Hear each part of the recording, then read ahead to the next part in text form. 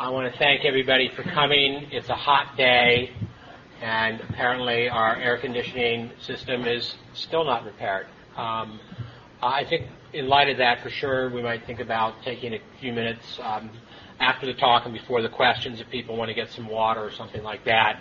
It is outside.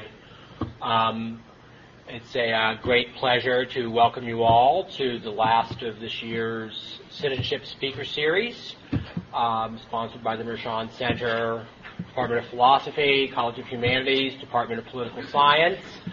Our speaker today is Sam Scheffler from the University of California at Berkeley.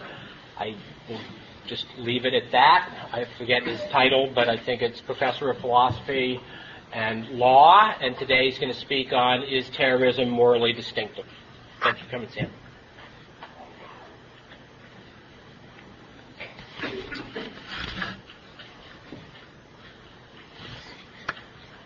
The term terrorism may by now have become too ideologically freighted to have any analytic value.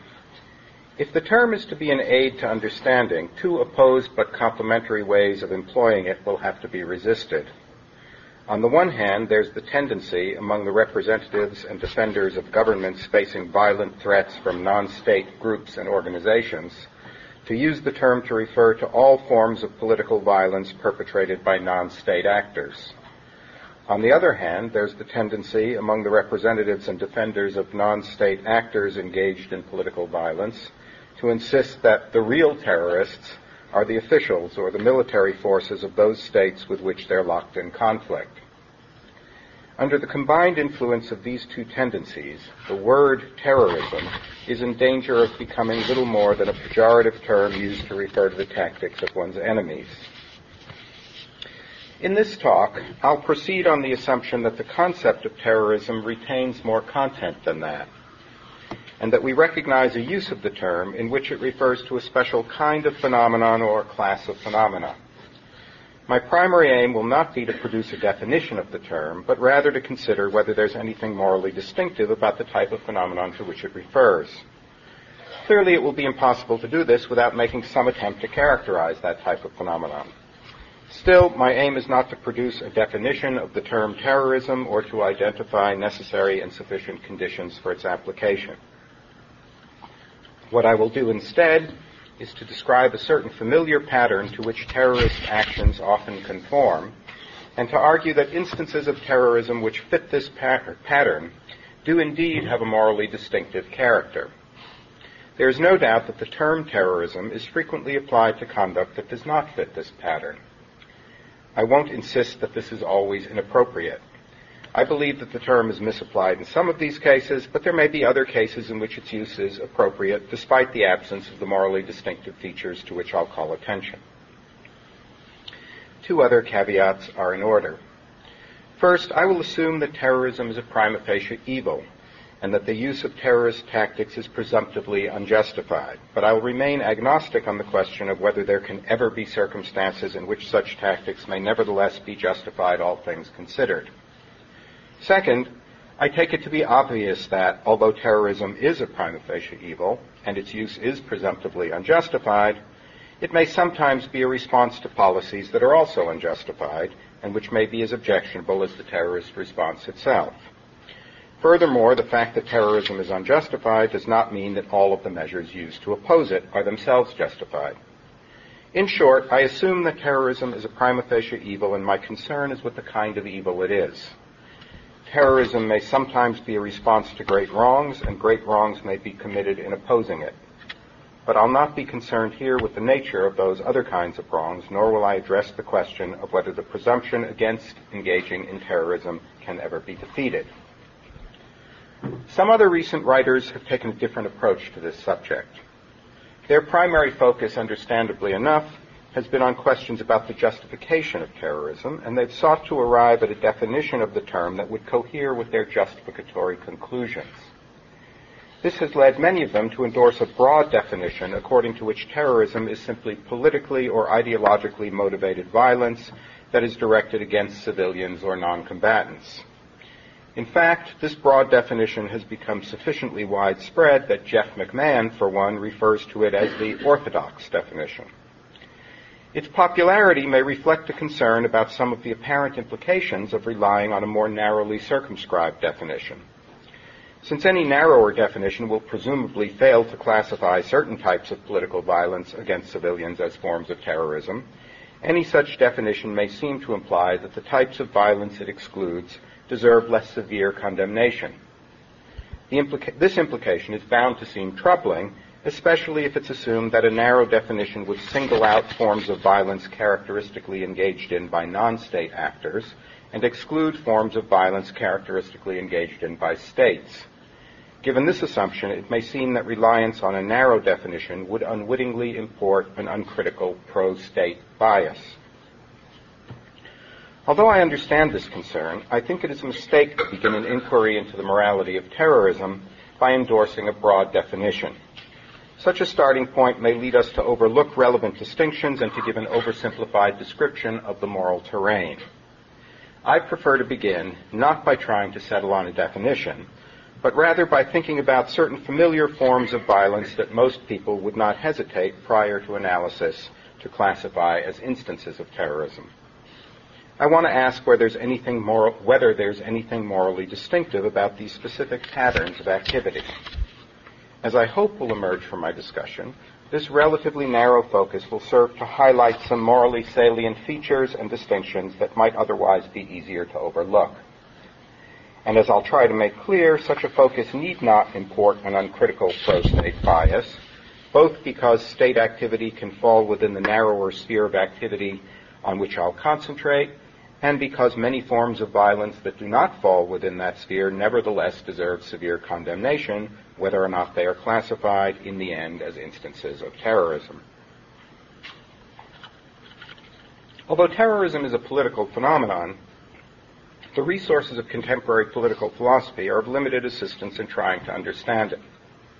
In recent years, a valuable new philosophical literature on terrorism has begun to emerge, and philosophical interest in the subject has, of course, intensified since the September 2001 attacks on the World Trade Center and the Pentagon.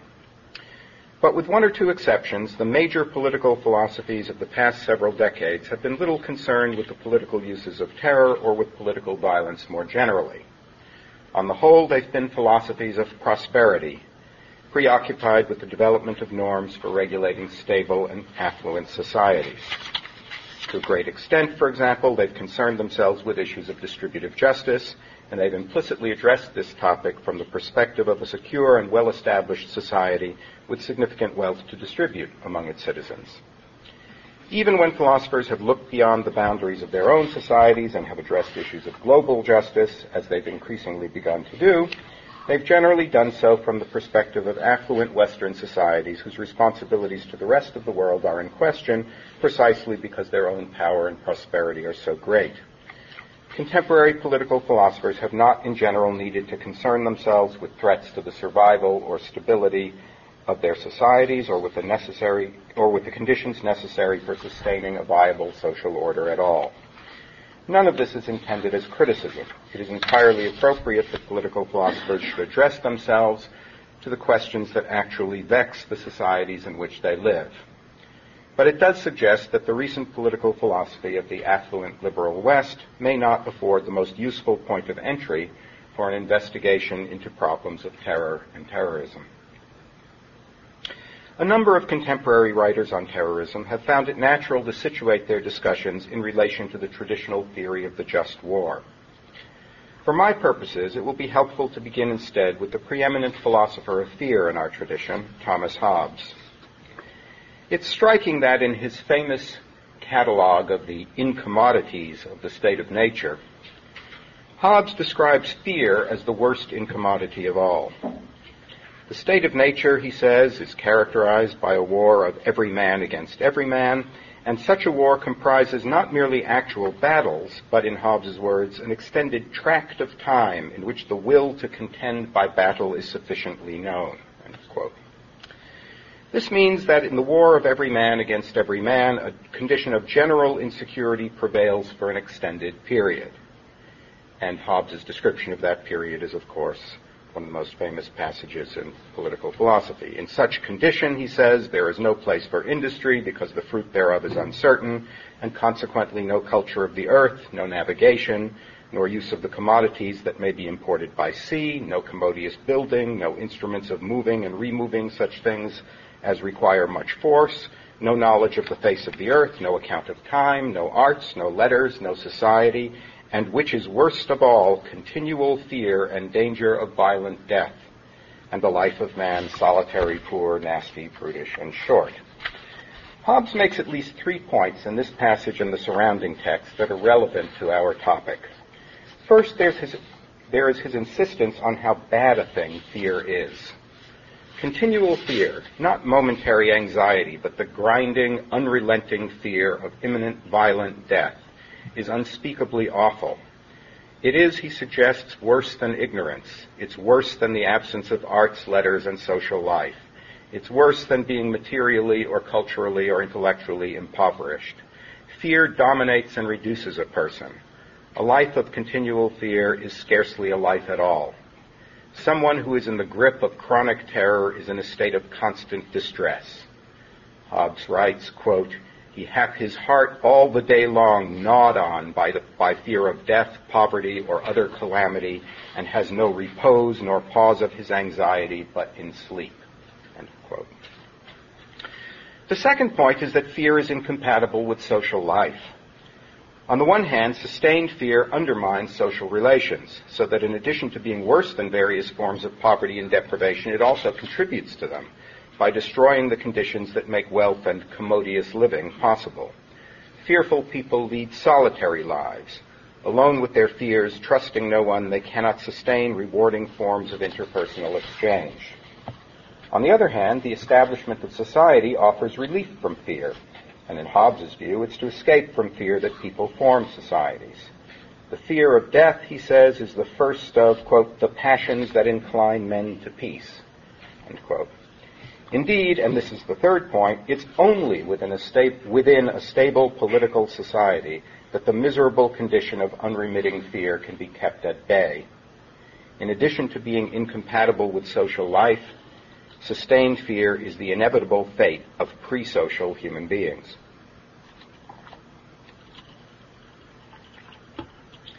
Terrorists take these Hobbesian insights to heart. In a familiar range of cases, at least, they engage in violence against some people in order to induce fear or terror in others, with the aim of destabilizing or degrading, or threatening to destabilize or degrade, an existing social order. Without meaning to beg the very questions of definition that I said I would not be addressing, I will call these the standard cases. I do so in part on the boringly etymological ground that these cases preserve the link between the idea of terrorism and the root concept of terror. But I'll also go on to argue, indeed it's my primary thesis, that the etymology points us to something morally interesting which might otherwise be easier to overlook. In the standard cases, as I'm stipulatively calling them, terrorists undertake to kill or injure a more or less random group of civilians or non-combatants. In so doing, they aim to produce fear within some much larger group of people. And they hope that this fear will in turn erode or threaten to erode the quality or stability of an existing social order. I don't mean that they aim to reduce the social order to a Hobbesian state of nature, but only that they seek to degrade or destabilize it, or to provide a credible threat of its degradation or destabilization, by using fear to compromise the institutional structures and disrupt the patterns of social activity that help to constitute and sustain that order. The fear that terrorism produces may, for example, erode confidence in the government, depress the economy, distort the political process, reduce associational activity, and provoke destructive changes in the legal system. Its ability to achieve these effects derives in part from the fact that, in addition to being intrinsically unpleasant to experience, the fear that terrorism produces may inhibit individuals' participation in a wide range of mundane activities on which a polity's social and economic health depends. In some cases, people may become mistrustful of the other participants in the activity. One of the other passengers may be a hijacker or a suicide bomber. while in other cases they may fear that the activity will be targeted by terrorists who are not participants. Someone may toss a hand grenade into the nightclub or movie theater. In the various ways I've mentioned and others that I'll describe, the fear that is generated by terrorism can lead to significant changes in the character of society and the quality of daily life. And at the extremes, these changes can destabilize a government or even the social order as a whole. In the standard cases, then, terrorists use violence against some people to create fear in others with the aim of degrading the social order and reducing its capacity to support a flourishing social life, or at least with the aim of credibly threatening to produce these effects. Terrorist violence may, of course, have many other aims as well, even in the standard cases. The terrorists may hope that their violent acts will attract publicity for their cause, or promote their personal ambitions, or provoke a response that will widen the conflict, or enhance their prestige among those they claim to represent, or undermine their political rivals, or help them to achieve a kind of psychological or metaphysical liberation. Nor need they conceive of their actions exclusively in instrumental terms. They may also be seeking to express their rage, or they may believe that their victims are not in the relevant sense innocent, despite being civilians or non-combatants, and they may think of themselves as administering deserved forms of punishment or retribution. There are many other respects in which what I'm calling the standard cases of terrorism can differ from one another. But they all have the following minimum features. First, the use of violence against civilians or non-combatants. Second, the intention that this use of violence should create fear in others, including other civilians and non-combatants. And third, the further intention that this fear should destabilize or degrade an existing social order, or at any rate that it should raise the specter of such destabilization or degradation. The destabilization or degradation of the social order may itself have many different aims. Among other things, it may be intended, A, as a prelude to the imposition of a different social order, or the reconstitution of the existing order on different terms, B, as a way of effecting some change in the policy of an existing state or society, C, as a form of deserved punishment, and hence as an end in itself, or D, as some combination of these. What makes terrorism of the standard kind possible is the corrosive power of fear. As Hobbes suggests, sustained or continual fear is a regressive force, both individually and socially. It can induce the unraveling of an individual's personality. And as we've already seen, its cumulative effects on large numbers of people can degrade the social order and diminish the quality of social life. Its capacity to achieve these effects is enhanced by the infectiousness of fear, the fact that it can so easily be transmitted from one person to another, even when the second person is unaware of the reasons for the first person's fear. The latter case is the one that Hobbes called panic terror, which he described as, quote, fear without the apprehension of why or what. In such cases, he added, I'm quoting, there is always in him that so feareth first some apprehension of the cause, though the rest run away by example, every one supposing his fellow to know why. And therefore this passion happens to none but in a throng or multitude of people, end quote. The fear induced by terrorism does not ordinarily fit the description of panic terror, since those who are subject to it normally know the reasons for their fear. But terrorism still benefits from the infectiousness of fear because the fact that something has frightened one person may itself frighten another person, and the fearful attitudes of different people can exert mutually reinforcing and intensifying effects. In this age of instant communication, moreover, the capacity of terrorist acts to cause fear and to exploit the phenomena of mutual reinforcement and intensification is greatly increased. The news media can be counted on to provide graphic coverage of each terrorist outrage so that a bomb blast anywhere can generate fear and insecurity everywhere. These attitudes in turn become newsworthy and are dutifully reported by the media, thus contributing to the syndrome of mutual reinforcement. I said earlier that in the standard cases, terrorist violence is usually directed against a more or less random group of civilians or non-combatants. It's difficult to be more precise. Sometimes virtually any civilians will do. At other times, terrorists will select a particular population group, defined by occupation or ethnicity or religion or social class, and will target people indiscriminately within that group. Or they'll select a symbolic target, the World Trade Center, and those who are killed or injured will be those who happen to be in the chosen location at the wrong time. Even when the target class is maximally wide, the victimization is random in the sense that it is indiscriminate within that class, but not in the sense that it's pointless or irrational. And even when the target class is relatively narrow, there's an advantage in preserving some degree of indiscriminateness within that class. In both cases, the randomness or indiscriminateness has the same point. It's to maximize within the relevant parameters the numbers of people who identify with the victims, thus subverting the defensive ingenuity with which people seize on any feature that distinguishes them from the victims of misfortune to preserve their own sense of invulnerability. In this way, the appearance of randomness is used to exploit the psychic economy of identification in such a way as to maximize the spread of fear. This is not to say that it's always easy to achieve one's aims using terrorist tactics. In fact, it's usually difficult for terrorist acts to destabilize an otherwise stable social order. This is not merely because such acts can backfire and reduce support for the terrorist goals, though that's certainly true. Nor is it merely because of the large armies, police forces, and intelligence services that stable societies normally have available to fight those who employ terrorism. Just as important is the fact that stable societies and individuals raised in such societies have substantial social and psychological resources with which to resist the destructive effects of fear. People can be remarkably tenacious in their determination to preserve the lives they've made for themselves in society, and if fear can be infectious, so too can courage and the determination to persevere in the face of great danger. These too have mutually reinforcing and intensifying effects. But terrorism doesn't need to destabilize a social order altogether in order to transform and degrade it.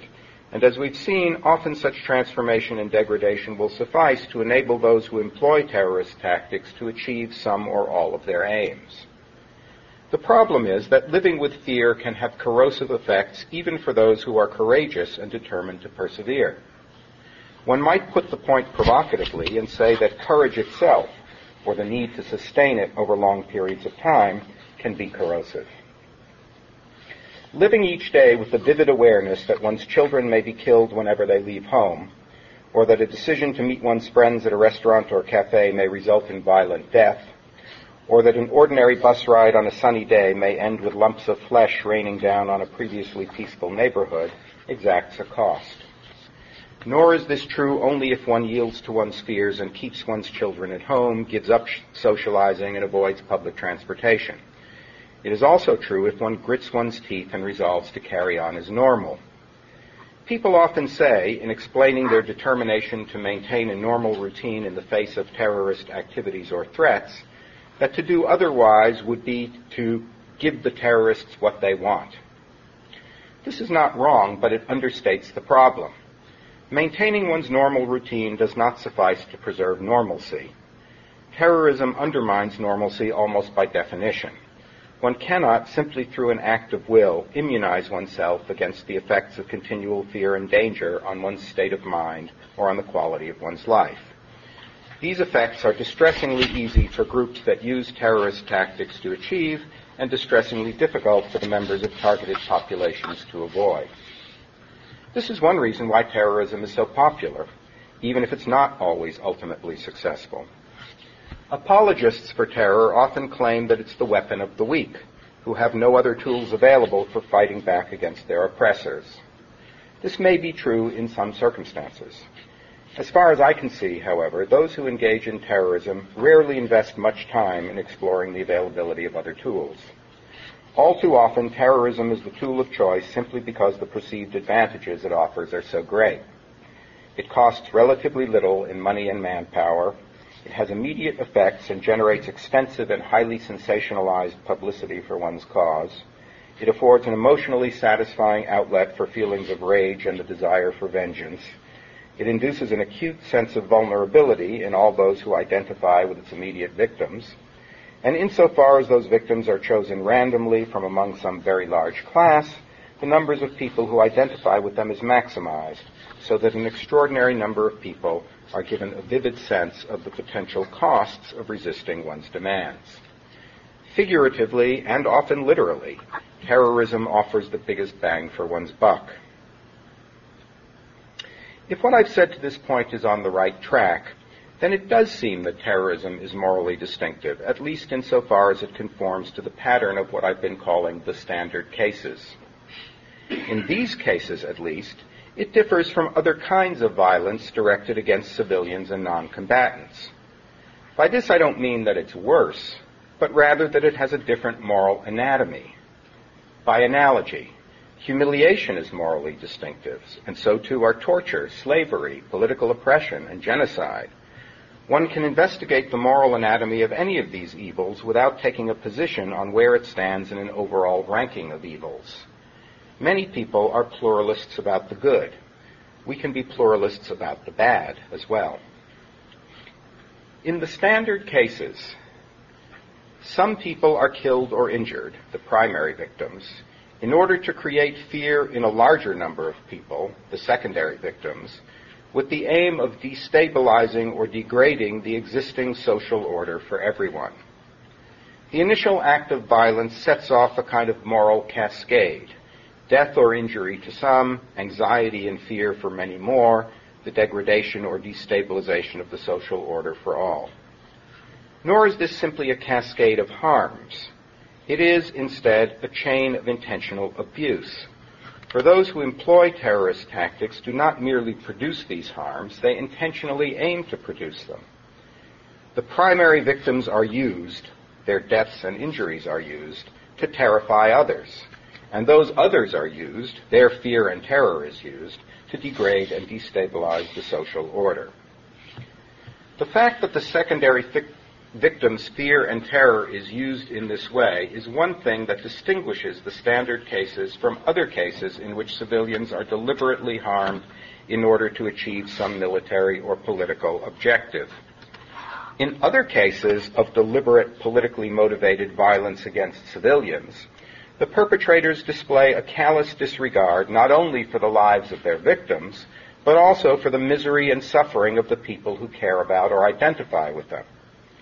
Since those who commit such acts are willing to kill or injure their victims, it's hardly surprising that they should be indifferent to the intensely painful human reactions, fear, horror, and grief, that their acts are liable to produce in others.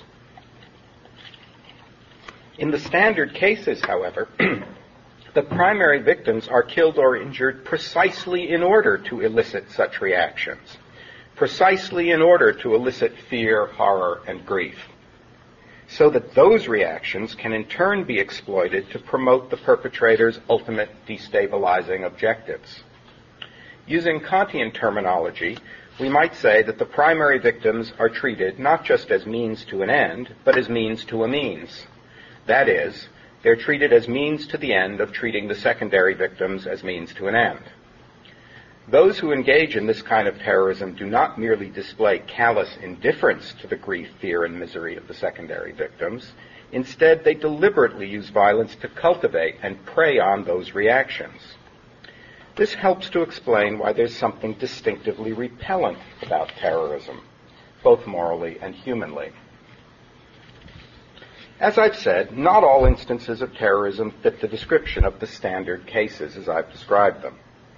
Sometimes, for example, terrorist tactics may be employed not to destabilize or degrade an entire social order, but rather to make the place of a particular social group or class within that order insecure, as in cases where the ambition is to drive the members of the targeted group into another country or territory, so-called ethnic cleansing. In cases like this, the description of the moral cascade will differ somewhat, but the moral anatomy of these cases will still bear a clear and recognizable relation to that of the standard cases. Other instances in which the term terrorism is likely to be employed may differ more substantially from the standard cases. An example might be a situation in which violence is directed against civilians solely for the purpose of provoking a response, and thereby producing an escalation in the level of a conflict. The fact that the violence also generates fear, although predictable and not unwelcome, is no part of the perpetrator's aim. Still other cases, meanwhile, may seem sufficiently different from the standard cases that the propriety of the term terrorism becomes doubtful, even if it's often applied to them. This may be true, for example, of targeted political assassinations or acts of sabotage. In general, we should be sensitive to the wide variety of actual cases we're likely to encounter, and we should avoid theory-driven oversimplifications of the phenomena.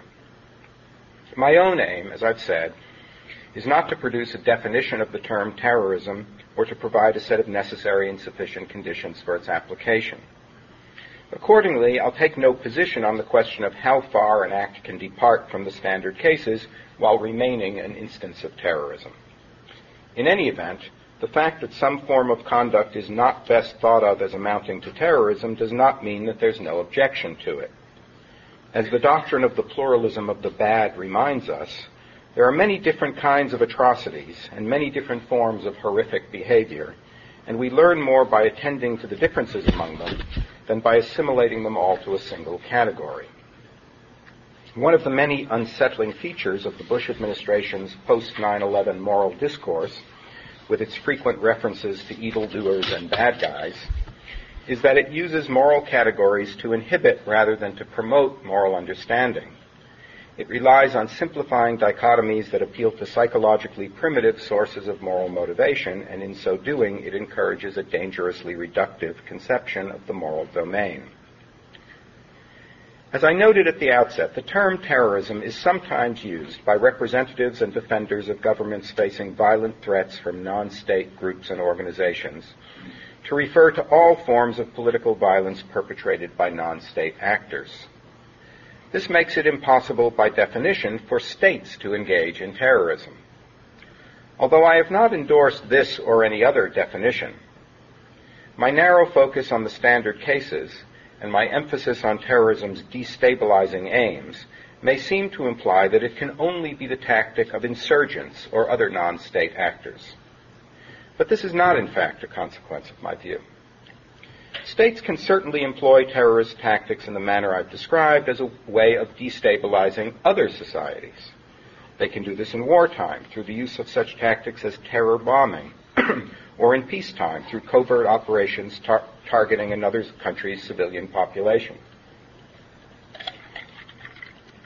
And domestically, a government might use such tactics in order to create a limited degree of instability with the aim of discrediting its opponents or generating increased support for repressive policies. Of course, it's true in such cases that the government should not appear to be the perpetrator of the terrorist acts, since its aim is precisely to ascribe those acts to others. Still, the fact remains that governments can engage in terrorism both against other societies and, with the qualification just mentioned, domestically as well. Governments may also use terror as an instrument of policy without this amounting to terrorism of the standard type. Indeed, here I'm prepared to engage in at least partial stipulative definition, and to say that governments may use terror as an instrument of policy without this amounting to terrorism at all. This will be true, in my view, when a government uses terror internally and is willing to be seen as doing so, in order to stifle dissent and opposition, to maintain its grip on power, and to preserve the established order. I will use the term state terror to describe this phenomenon, and in the usage I've stipulated, there's an important contrast between state terror and terrorism, even terrorism perpetrated by states. The point of the stipulation is not to suggest that one of these phenomena is better or worse than the other, but rather to highlight what I take to be a significant distinction between two different political uses to which terror may be put. Terrorism, as I understand it, standardly involves the use of violence to generate fear with the aim of destabilizing or degrading an existing social order. State terror, as I understand it, standardly involves the use or threat of violence to generate fear with the aim of stabilizing or preserving an existing social order. Of course, other people may use the terms terrorism and state terror in different ways, but the point is not merely terminological, and anyone whose use of the relevant terminology differs from mine needs to find some other way of expressing the contrast I've described. It's an interesting fact that fear and terror can be used either to undermine an existing social order or to preserve one. They can be made to serve not only revolutionary but also conservative purposes. How is this possible? How, in particular, is it possible that fear and terror can be used to preserve a social order if, as I said earlier, they undermine social life? Hobbes, who certainly understood the second of these points, also emphasized the first. He wrote, quote, "Of all passions, that which inclineth men least to break the laws is fear. Nay, excepting some generous natures, it is the only thing, when there is appearance of profit or pleasure by breaking the laws, that makes men keep them." End quote. For Hobbes, fear can be used to preserve order because it is a passion, in his words, that relates to power. In the state of nature, in the war of all against all, each person has sufficient power to pose a threat to every other person. Hence, each person has reason to fear every other person, and this undermines the conditions of social life. But the concentration of power in a sovereign produces a redistribution of the capacity to inspire fear, and this makes social life possible.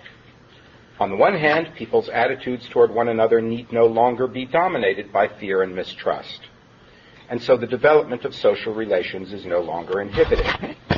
On the other hand, everyone has reason to fear the sovereign's power, and hence to obey the sovereign's laws, and so the social order is stabilized.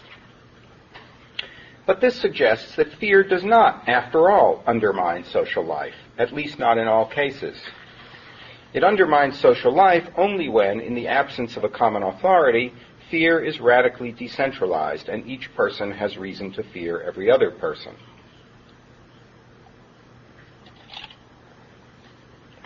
There's something to this, but as stated, it overlooks the differences between ordinary political authority and a regime of state terror. In a decent society that is governed by the rule of law, crimes are punished, and the fear of punishment can be said to provide individuals with a reason for obeying the laws. Here the phrase fear of punishment functions as a way of characterizing a certain kind of reason for action. People's presumed desire to avoid punishment is a consideration that counts in favor of obedience. But this doesn't mean that people are actually afraid or that they lead lives full of fear. On the contrary, one of the primary advantages of the rule of law and of a predictable, publicly promulgated, and impartially administered system of punishments and sanctions is that it enables people to avoid fear. By structuring their lives in accordance with what the law allows, they can predictably avoid the punishments and sanctions attached to violations. Of course, people who break the law or are accused or suspected of doing so may find themselves genuinely fearing punishment. But leaving aside false accusations and unwarranted suspicions, law-abiding citizens need not actually experience any fear of the state, even if we can truly say that the fear of punishment gives them a reason to obey. In a well-functioning state, the fear of punishment is not normally a condition of fear at all. For this reason, it provides no obstacle to the development of rich social relations and indeed helps to facilitate them. For the very same reason, however, it also provides no counterexample to the thesis that a state of continual fear undermines social life. Things are very different under a regime of state terror. Here the state deliberately keeps people afraid as a way of maintaining its grip on power and preserving the established system. In order to do this, it deliberately eliminates the features of impartiality and predictability associated with the rule of law. Power is exercised and laws are administered arbitrarily. Although there may be forms of conduct that can reliably be expected to result in arrest and punishment, there are few, if any, reliable ways of avoiding such outcomes. Networks of secret agents and informers may denounce people for any reason or none, and there is no independent judiciary or regime of rights to protect those who are accused. People may be imprisoned or lose their jobs or have their property confiscated or be tortured or killed without ever knowing why. Since citizens have no basis for confidence in their ability to avoid such calamities, they are kept perpetually fearful, uncertain, anxious. And since they have no way of knowing who may be an informer or an agent of the state, they're kept perpetually wary and mistrustful of one another. The point of inducing this Hobbesian condition of ongoing mutual mistrust is precisely to restrict the development of social relations and to inhibit the cooperative and solidaristic attitudes that accompany them. A regime that rules by terror recognizes these relations and attitudes as potential threats. By using fear to constrict and impoverish social life, it confirms both that fear undermines social relations and that a free social life is the antidote to fear. Thus, the fact that genuine terror can be used to preserve an established order does not falsify the observation that fear undermines social life, for social relations are indeed inhibited under a regime of terror. Notwithstanding the existence of centralized rule and a set of rigidly constrained social and economic institutions, such a regime has as much in common with the Hobbesian state of nature as it does with a political society that is subject to the rule of law. I've drawn the contrast between a regime of terror and the rule of law starkly, but I don't mean to deny that there can be intermediate cases. On the one hand, even the most brutal totalitarian states may need to provide selective relief from terror for certain groups of people in order to achieve their aims. On the other hand, even relatively decent governments may find it irresistible at times to use fear as a way of deflecting criticism or deflating political opposition. A judiciously administered dose of alarm can do wonders in inducing a compliant frame of mind and encouraging people to rally round their leaders. Ironically, the fear of terrorism, which is in part to say the fear of fear, seems to be a particularly effective tool for this purpose. This is one reason why governments are so eager to label their enemies as terrorists. In addition to discrediting them, the very use of the label may help to induce a state of timid docility in an otherwise restive population. But none of this undermines the argument I've been developing. The upshot of that argument is that there are two different ways in which fear might be said to be capable of contributing to the preservation of order. Although Hobbes, to the detriment of his political theory, did not distinguish between them, neither of them falsifies the claim that fear undermines social life. It is true that, when the rule of law prevails, the fear of punishment gives people a reason to obey, yet social life is not inhibited. But since the fear of punishment is not in these circumstances a condition of actual fear, the idea that fear undermines social life remains intact. Under a regime of terror, by contrast, genuine fear is indeed used to preserve order. But since social relations are severely restricted under such a regime, the tendency of fear to compromise social life is confirmed rather than disconfirmed. This argument may seem to prove too much for my purposes, however. If, as I've insisted, a regime of state terror does indeed undermine social life, then it may seem that such a regime cannot, after all, be said to aim at stabilizing or preserving the existing social order. The undermining of social life is incompatible with the preservation of the social order. What my analysis really shows, it may be suggested, is that both terrorism and state terror use fear to destabilize or degrade the social order. The difference between them is just that terrorism hopes thereby to undermine the existing political configuration, whereas state terror hopes to reinforce or consolidate that configuration. I resist this interpretation because I believe that state terror often aims to stabilize more than just the existing political configuration. It also seeks to preserve a set of tightly controlled social and economic institutions, and in this sense it aims to stabilize an entire social order, albeit a severely constrained one, and not merely a political regime. In other words, although it uses fear to inhibit certain kinds of social relations and thus to restrict social life, it nevertheless seeks to preserve a rigidly constrained social order in the sense just specified. To be sure, the restrictions on social life mean that the social order that is preserved will be, in human terms, a radically impoverished and indeed dystopian one. Still, I think it would be a mistake to deny that it is a social order at all, or to ignore the fact that the regime aims to stabilize and preserve it. If this is correct, then it's possible to reaffirm and expand upon my earlier observations about the relationship between terrorism and state terror. In the standard cases, I've said, terrorism involves the use or threat of violence to generate fear with the aim of degrading or destabilizing an existing social order. State terror, on the other hand, standardly involves the use or threat of violence to generate fear with the aim of stabilizing or preserving an existing social order, albeit a severely constrained and impoverished one. There is, accordingly, a significant difference between terrorism, even terrorism perpetrated by a state, and state terror. They represent different ways of using terror for political purposes, but they exploit a common mechanism, the capacity of fear to undermine social life. As I've argued, terrorism of the standard kind uses this mechanism to degrade the institutional structures and patterns of activity that help to constitute and sustain an existing social order.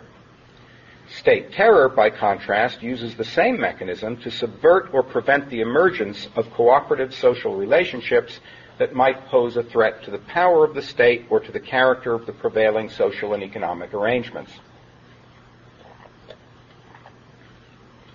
People are kept chronically fearful and mistrustful of one another, so that even if they have the resources and opportunities to do so, they'll be unwilling or unable to form the kinds of groups, associations, and social networks that might become independent centers of influence, facilitate the emergence of critical voices and perspectives, or in other ways challenge the status quo. Under a regime of state terror, fear is used by the state to keep social relations impoverished so that a rigidly constrained social and economic order can be preserved and protected from challenge.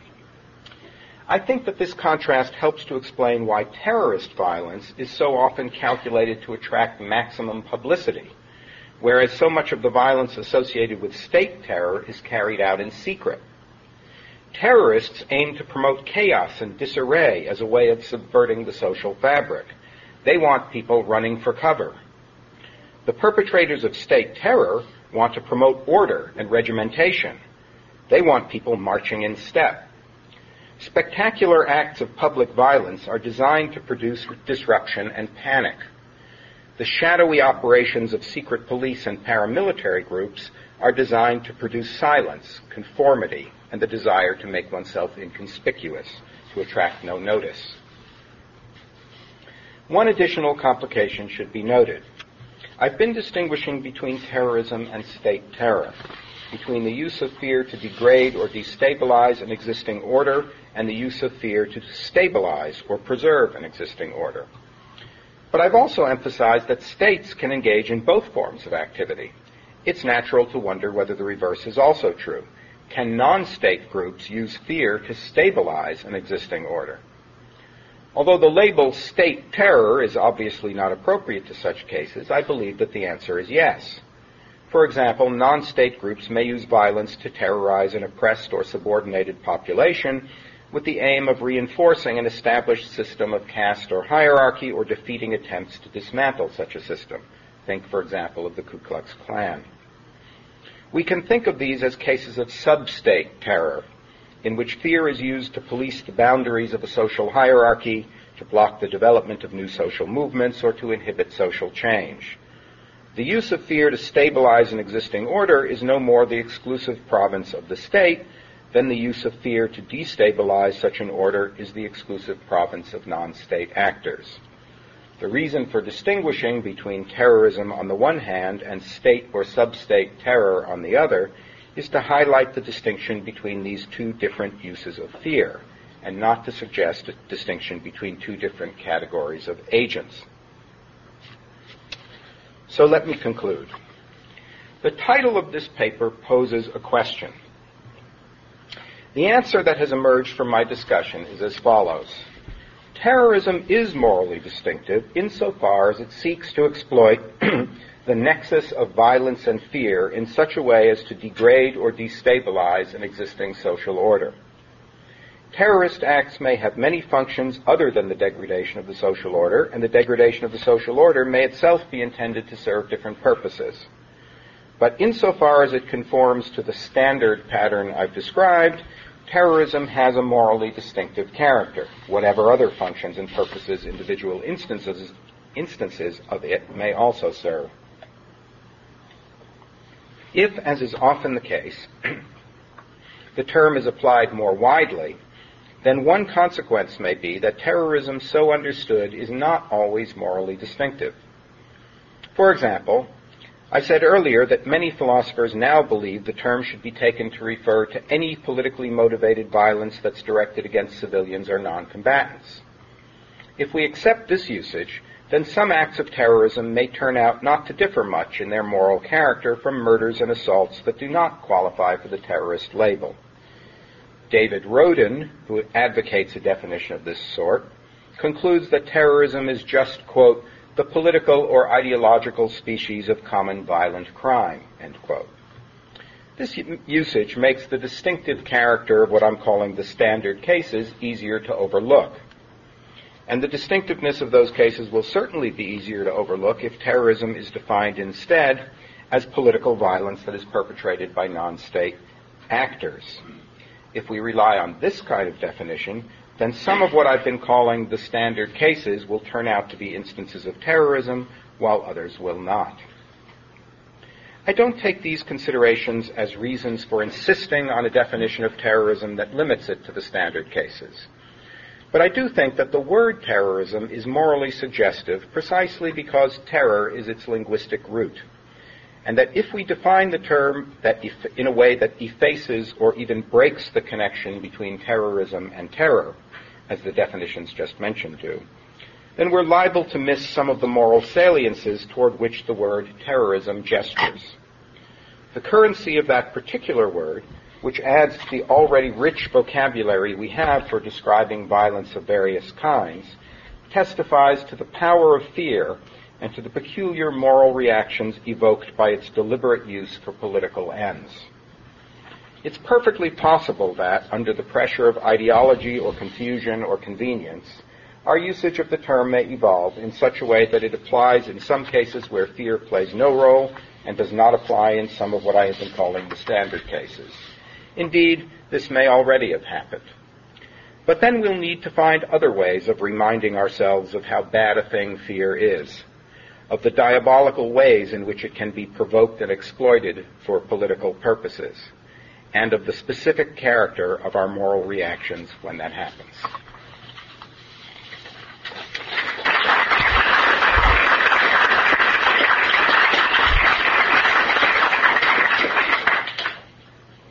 Do you want a break, or shall we just go right into questions? Up to you. Let's just take questions then. People who need water or breaks. Okay, as long as I can do that too. Yeah. Shall I just call on people? I think it's easiest. Yes. Well, thank you. Very, very interesting. Although I noticed that I think the direction of your thinking is actually in reverse to the progressive way that international law is trying to approach these problems. I think and I'm wondering if you would reflect on what relevance you think your approach might have to the law.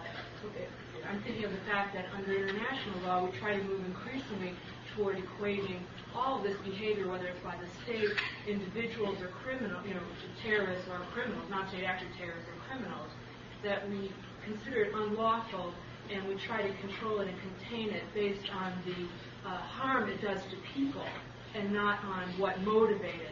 And that is a way of trying to contain it, and that the law increasingly, and one of the great retrogressive moves of the Bush administration is to, in fact, enhance terrorist status by putting them on some kind of different moral plane than criminals, whereas the British, the Germans, societies that have successfully struggled with terrorism, far more successfully than the U.S. and Israel, have kept terrorism within the criminal realm and responded to it through their criminal law methods and not through their military and so forth, doing that in a different plane.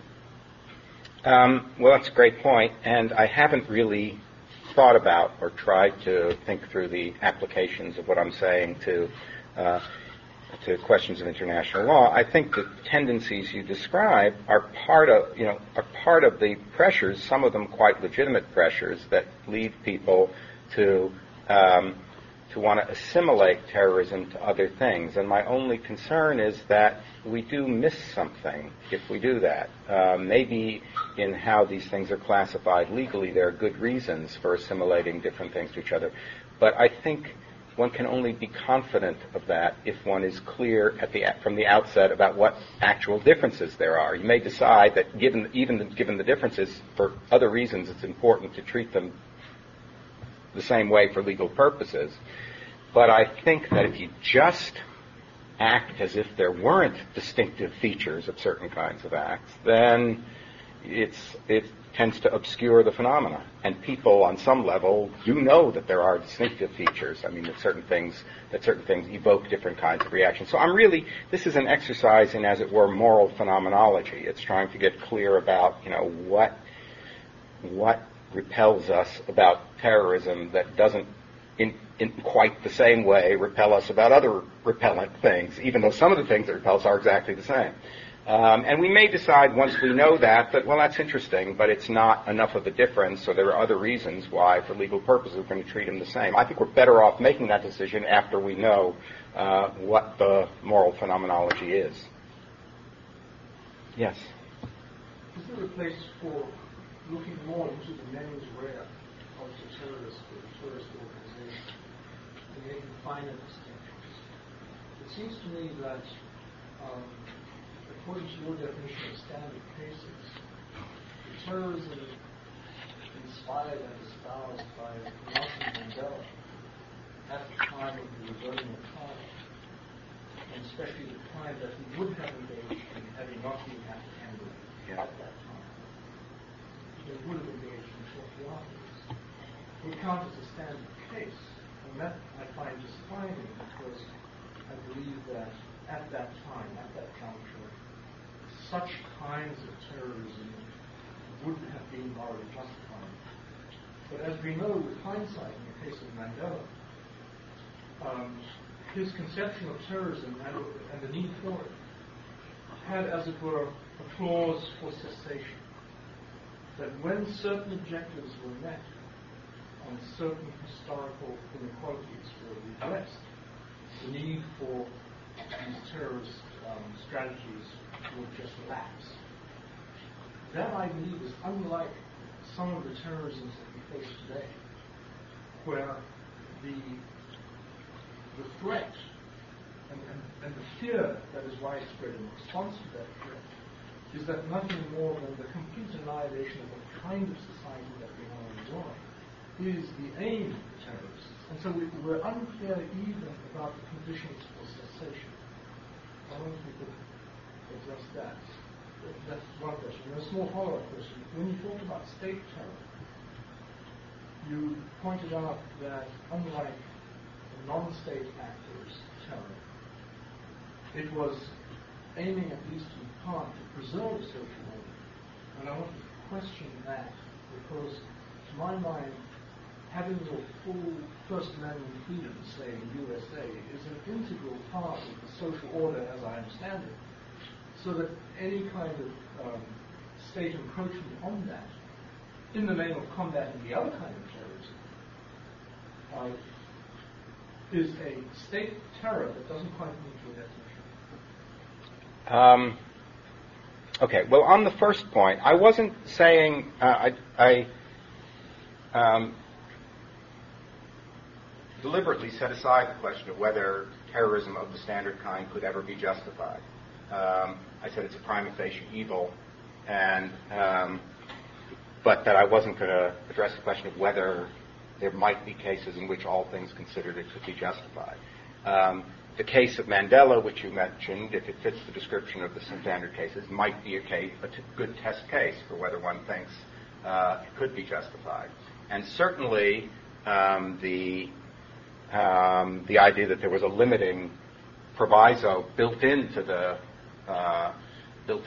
terrorist plan, if that's what it was, certainly might bear on the question of whether we think it was justified or excusable, and it might certainly affect our assessment of Mandela and his comrades as individuals. So I mean to be leaving room for kind of discussion of particular instances and how they might differ from others and what might perhaps or not make some case or other justifiable. I mean, I can imagine it going either way in Mandela's case, maybe saying this was a justified case, maybe saying he was a heroic figure, but it still wasn't justified. So I certainly, I accept I see the issue, and I didn't mean to be sort of preempting that kind of reflection. I don't know how it would come out in this or any other particular case.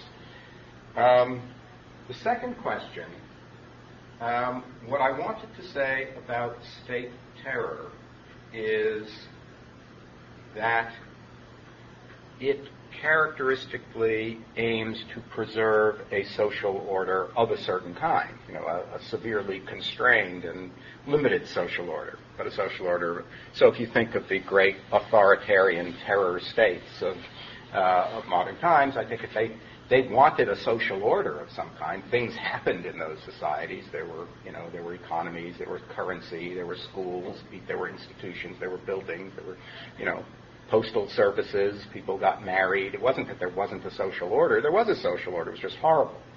But they wanted to preserve it just as horrible as it was. So I wanted to make that point, that fear could be used to preserve a social order, and to note that it's an interesting contrast with the case in which the fear is used to undermine, disrupt a social order.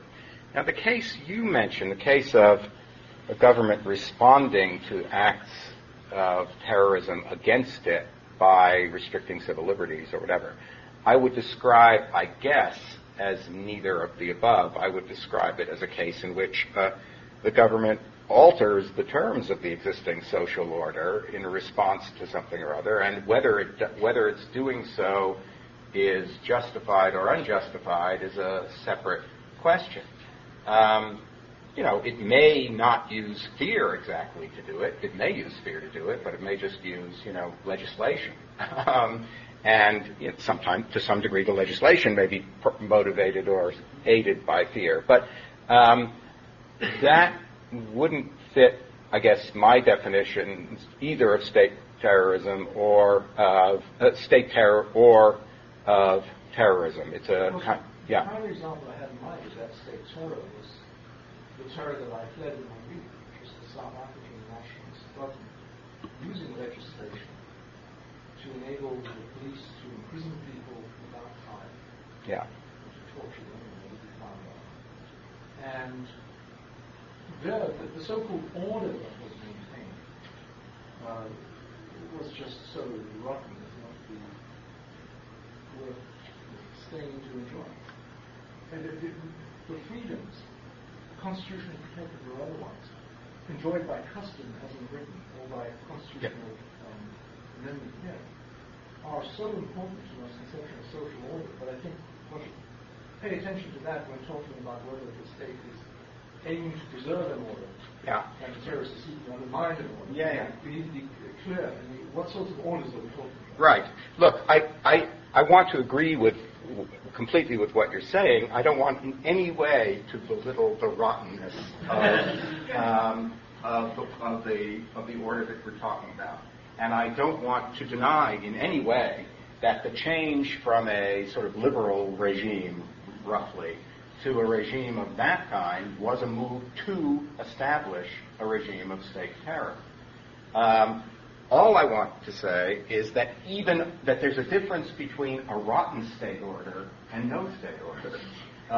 There are institutions, there are practices, there are social and economic institutions. The whole thing is dystopian. It's grim and oppressive and horrible and shot through with fear and arbitrariness of various kinds. But it's not as if there isn't a social order. Indeed, the iron grip of the government is dedicated to preserving that social order and not just its own power.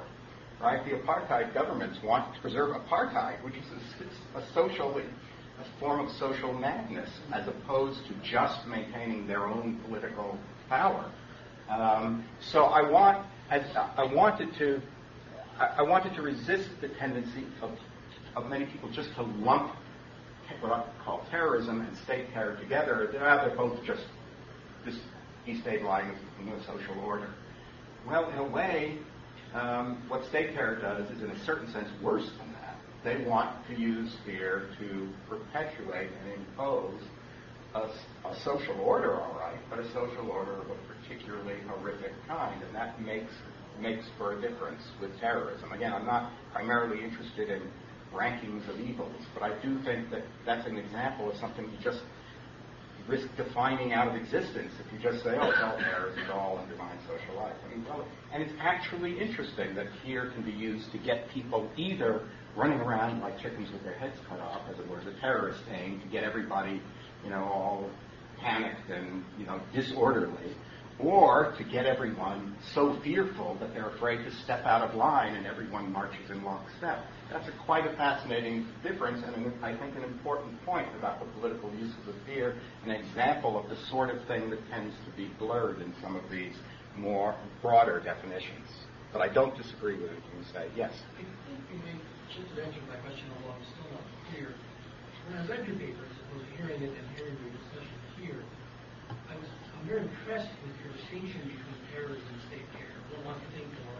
Yeah. It seems like, especially like the way you show that terrorism can be institutional or individual, and state terror can, in a sense, right. That's a very nice point about plan, etc. But I didn't see that. I guess I still don't see the fact that you just said how this marks a distinctive moral difference between terrorism and state terror. Conceptually, it seems to be shown as you just repeated. There's a very, very important difference between preserving an order versus undermining an order. And then maybe this is a semantic quibble. I don't want it to be just that. But why does that mark a distinctive moral difference? You are such pains to allude to content at the very end, to allude at the etymology. To show that the important thing here is giving fear in the primary victims, and then the most important, the secondary fear, right? That's the sort of, I thought you were saying, you didn't say this explicitly, that's the important moral stuff. Deliberately instilling fear, generalizing fear in order to do X. Now, of course, X differs. It's X and Y when you're making the distinction conceptually between terrorism and state terrorism. Why have you thus identified a distinctive moral difference? Yeah. Well, of course, it depends on what you mean by moral. What's going to count? What is going to count as a moral difference? If what it means is a moral difference is a difference that affects our moral assessment. There's something that sort of tips the balance in favor of legitimacy or illegitimacy or justifiability or unjustifiability. Yeah, in and of itself. Then I don't know that it is a moral difference in that sense. What I'm interested in is sort of mapping the terrain of moral phenomena, of evils. That's really, and in that sense, it's moral in that it tells us that two things we both regard as abhorrent have a different character. The moral, I view it as going to the sort of moral characterization of the phenomena. Moral in the sense that it's a morally salient phenomenon, and this is one of its defining features. So if you want to call that conceptual rather than moral, I wouldn't, I don't care. I don't have any great stake in it, but it's a moral concept, so it's sort of moral conceptual as opposed to moral something else. I don't know if that helps, but I'm inclined to want to say it is a semantic question, I think. It might be moral in the stronger sense if somebody wanted to say, well, one of these things is actually worse than the other. It's worse. It's always worse to destroy rather than to defend. Yeah, or alternatively, it's always worse to have a state, sort of with all of its vast powers, suffocating millions of people in these ways. Who knows? One could imagine it either way. I'm doing, as it were, sort of preliminary kind of just trying to paint the picture of what the moral, before we go, philosophers, like everybody else, are very eager to, get clear about who's wrong and why. I just want to get clear about what it is we're talking about, so that's the thought, yes. I had Dan's question as well, and if I'm not completely clear, I have to get your answer about that. But let me ask something else again on this issue of state terror. Okay, great. You were talking about this interesting phenomenon that fear could be used for these almost like opposite kinds of consequences. And you did talk about how in state terror it's important that you don't have the kind of safety net, sort of mental safety net that you have when the rule of law, because, anyone can come knocking on your door in the middle of the night kind of fear that you don't have if you have the rule of law. But it did seem to me there was still this difference, that actually state terror doesn't work if it's truly indiscriminate. That you can't do what you're calling a terrorist does. You can't instill that kind of fear in a society and use it to maintain the order. Because there has to be some sense that people have of what should I do to make myself somewhat safer? Keep my head down, stay away from those ideologically suspect people, and then I will be safer. And if they don't have that sense, then they have no stake in the order, and then the order won't work. So it did strike me that there really is an important difference in the nature of the fear that is involved in state terror versus the kind that's involved in striking this building, and who knows, tomorrow maybe that building, and there isn't any real rhyme or reason for how it happens. And then that may be part of the moral qualitative difference between the two. Yeah, I don't think I want to disagree with that exactly, although I'm inclined to think that, it's probably a matter of degree. I think that,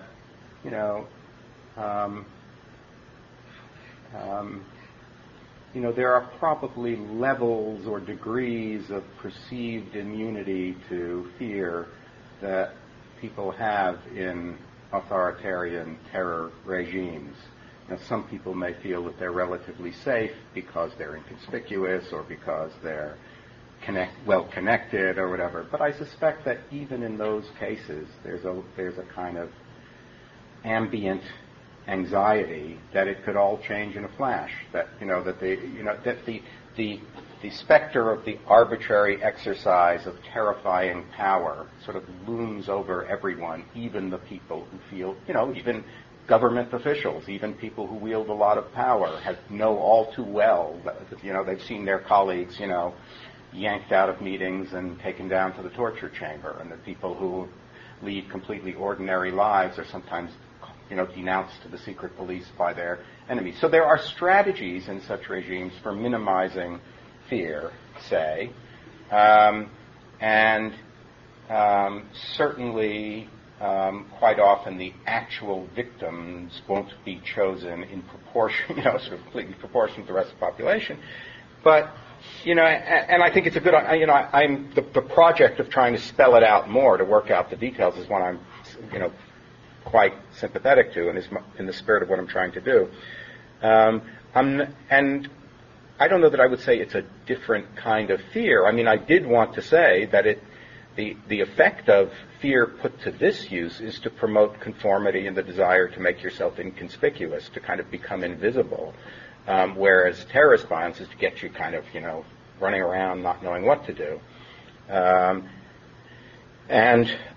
So I don't regard that as, I guess, a particular, anything I would want to resist. I mean, it seems to me basically in keeping with what I want to say.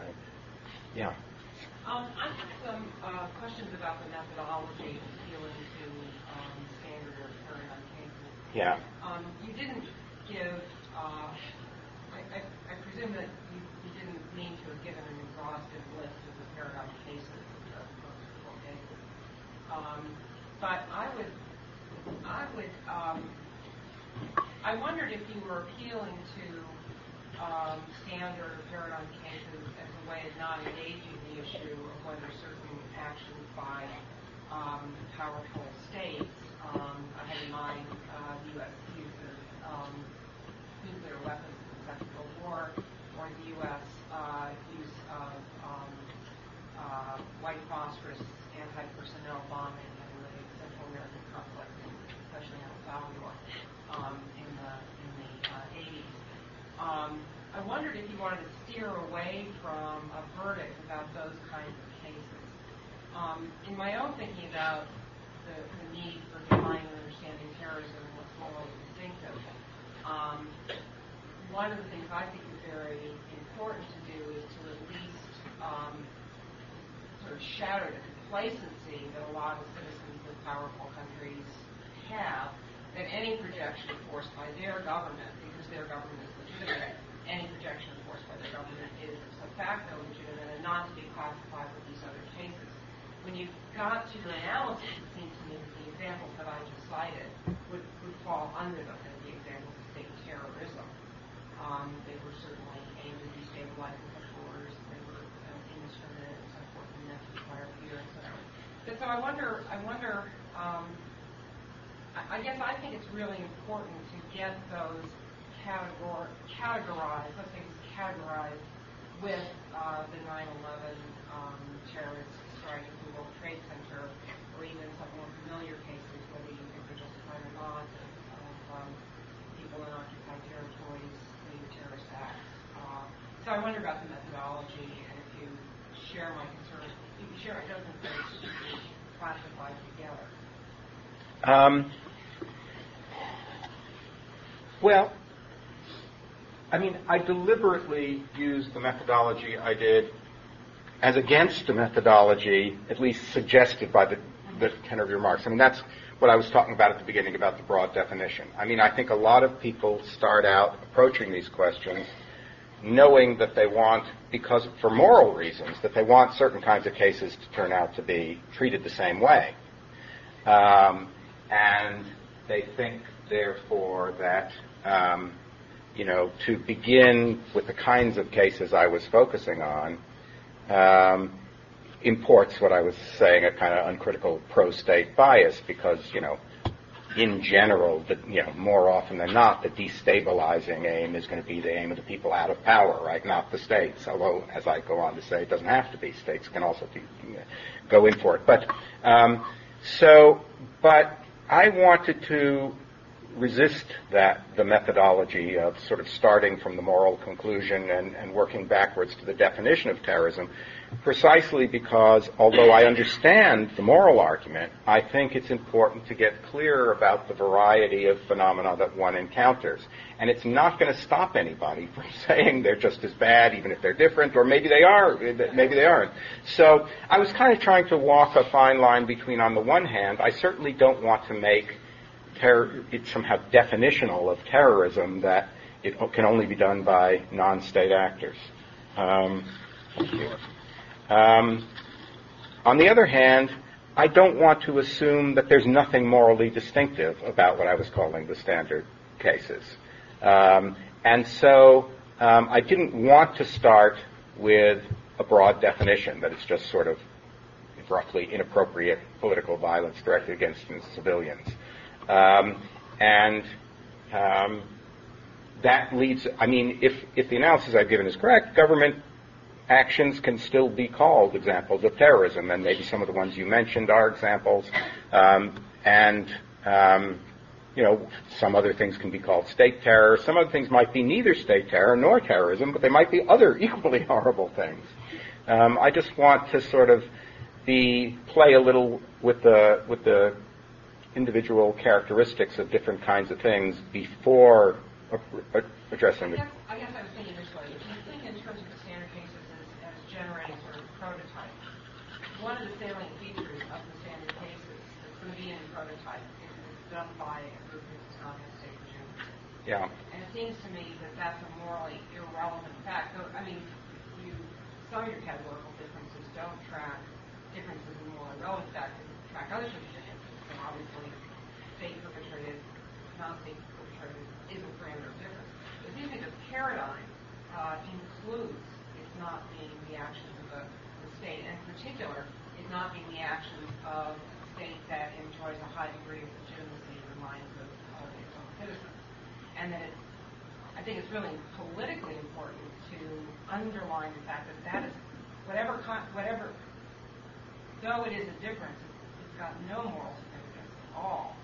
And I think by the narrow definition you gave, the kinds of state actions that I described might well count as terrorism. So there's no reason anymore to lean very heavily on the standard cases. But the standard cases I didn't define as ones in which there were non-state actors. I didn't characterize the agents at all, except as people using these kinds of tactics. So, and the conclusion was that states could do it. So, I don't feel that I did make it paradigmatic of terrorism that it's conducted by a non-state agent. I didn't go out of my way to define it in such a way so that it was obviously equal. What states do and what non-state agents do is all terrorism. And I didn't want to do that, partly because I wanted to see whether different patterns have different character, and then worry about what's worse than what. So I wasn't trying to make a political point. I didn't have a political agenda. My agenda was to try to engage in what I'm calling moral phenomenology and to try to excavate something about the different kinds of political uses to which fear and the nexus of fear and violence can be put. Yeah. So. My question is related to Lisa's. It's also about standard cases and exactly what you meant by that. Lisa characterized sort of paradigmatic case. I was wondering whether the picture you have is that this is the central case and the non-standard uses of terrorism are sort of phenomenal cases of terrorism. On one hand, it would seem as if terror, like violence, could be used as a tool for all sorts of things, propping up a regime, undermining regime. The one you suggest is ethnic cleansing, or just getting American tourists not to go to a particular area or something like that, preserving an area from that kind of regime. And I guess I'm not inclined to think of the use of terror for these more limited ends than undermining a regime as being peripheral or non-central cases of terrorism. It seems to be terrorism used for a more limited purpose, in the same way that, for example, revolution may be distinguished from certain kinds of rebellion by a more limited scope, but not. It's just the difference in the scope. It doesn't make one a central use of violence and the other a peripheral use of violence. So I guess I want to know what you meant by calling it a standard case and non-standard cases in that sense. Less clearly cases of terrorism because they don't share some of the characteristics that we think of as being crucial to getting at this notion of terrorism? Not necessarily. I took them to be sort of picked them because they're examples of what I think almost everyone will agree are examples of terrorism. If you start reading the literature on terrorism, the number of definitions of terrorism is extraordinary. And it's in the hundreds, I think. And it's hard to believe in a way because there are only about 4 or 5 concepts being sort of, moved around on the chessboard there. But there are a lot of different definitions, and with all kinds of different consequences. I was just reading an old article by Carl Wellman. He, I think, defines terrorism as the use of terror to intimidate or coerce or something, and then says, well, he's a terrorist because he threatens students that if they don't get their paper in on time, they're going to fail the course. So he's using terror to coerce them. I didn't want to get into the definition thing, yet I wanted to have something to talk about. And so I wasn't meaning to say that these are paradigm cases, as that phrase is normally understood. I did want to say these are clear cases of terrorism, and is something interesting going on in them. Okay. For the cases that don't fit this model, some of them may also be quite clear cases of terrorism. That's fine. And then there'd be a question about, are they moral? Do they have morally a lot in common or not with what I'm talking about? Others of them, I might not consider terrorism at all. You might. I don't consider Carl Wellman a terrorist because he, tells his students he's going to flunk somebody. I did also want to emphasize that even in these standard cases, there can be lots of other aims that you have. And certainly, I don't think the aim of attacking tourists to destroy a tourist industry and hurt a national economy is obviously incompatible with what I'm talking about here. I mean, certainly in Egypt, I mean, I think it is partly an aim of destabilizing the social order when those kinds of things go on in other places. So, but I'm happy to grant that there are a lot of other things going on. I'm also happy to grant that there are a lot of other cases that will not fit the definition of the standard case, but are perfectly good cases of terrorism. What I wanted to say is, look, here are some clear cases of terrorism which actually have a kind of interesting set of properties, and then that could easily be the first step toward a wider investigation of other kinds of terrorism. It's also been pointed out, or suggested, that the standard cases are maybe standard cases of terrorist campaigns, or in which there are groups, involved.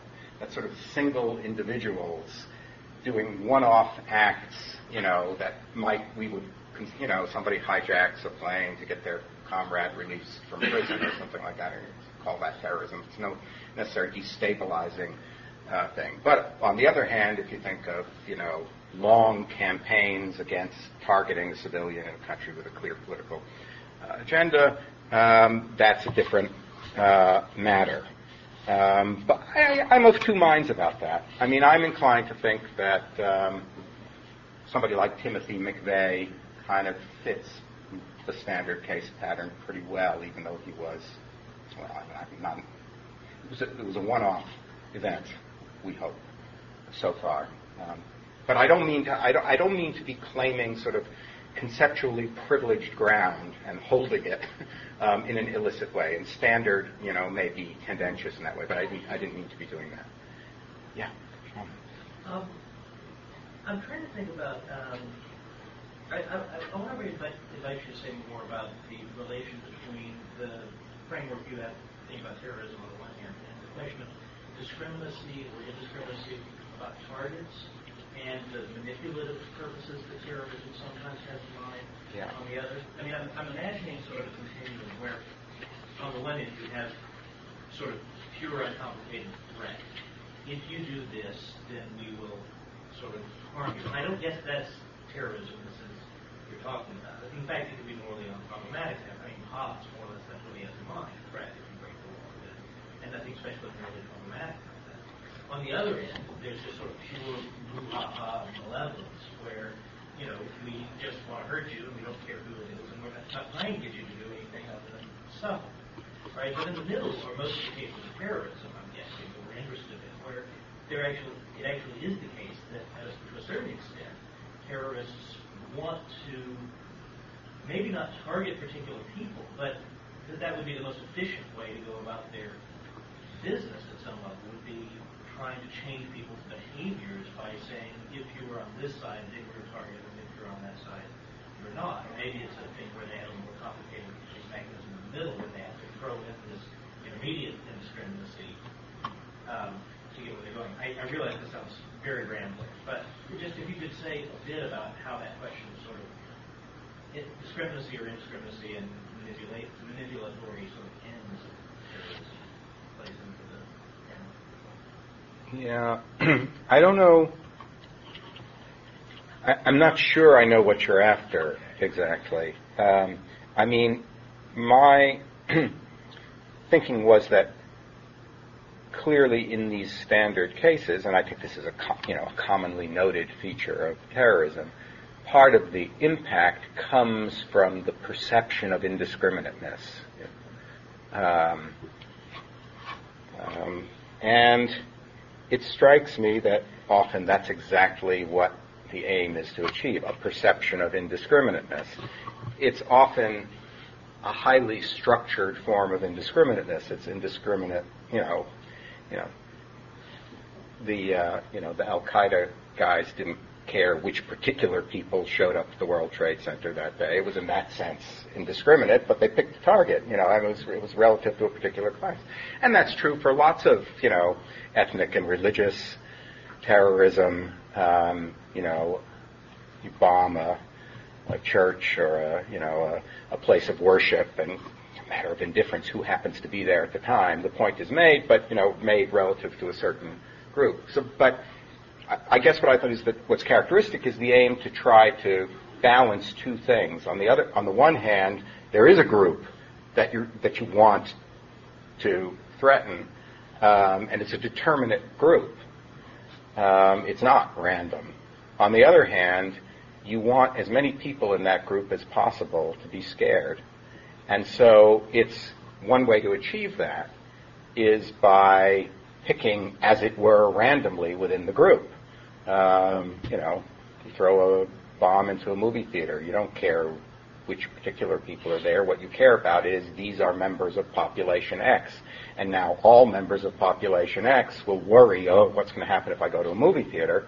And that's good if you're targeting population X. So it both is and isn't indiscriminate. I mean, it's sort of selectively indiscriminate. And as I said, I take the part of the perception of indiscriminateness is to try to maximize, to subvert the defense mechanism of disidentification.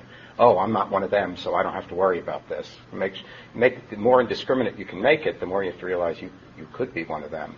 But, of course, there's always a them there that has to be defined first by figuring out who you're after. And sometimes it's very big. It could be any American, say. Sometimes it could be quite small. But even when it's quite small, there's advantages in this indiscriminate group. You want the whole group worried. I mean, that's part of it.